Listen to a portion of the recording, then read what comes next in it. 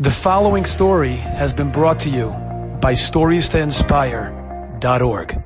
I want to share with you a story about Rav Chaim that became pretty well known in recent weeks.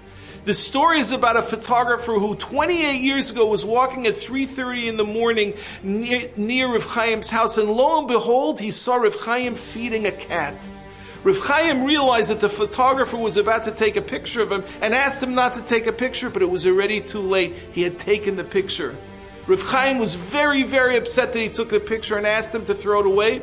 The photographer took the film out of his camera and threw it in the garbage. Fast forward 25 years, and the photographer took his son, who was about to become Bar Mitzvah to Eretz Yisrael, to get brachas from Gedolim.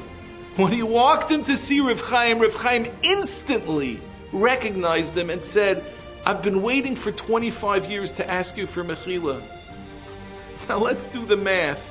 If 100 people came to see Rav Chaim times 5 days a week, that's 500 people a week.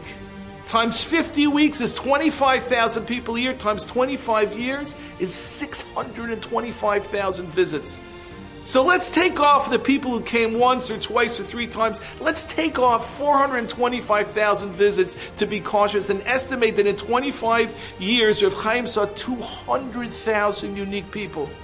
And Rav Chaim, the Gadol Hador that had the entire Torah in his mind and all of Klal Yisrael in his heart, held a picture of one person's face for 25 years and waited to see him again to ask mechila. And it was pretty questionable if he even had to ask mechila in the first place. Can you imagine the importance Rav Chaim put on asking people for mechila? Rav Chaim left a void in this world that is incalculable. Let's try to fill it in a small way by each of us asking mechila from people that we may have hurt. And with the shalom that creates, let it be a protective shield for Klal Yisrael in these difficult times. Enjoyed this story? Come again. Bring a friend. StoriesToInspire.org.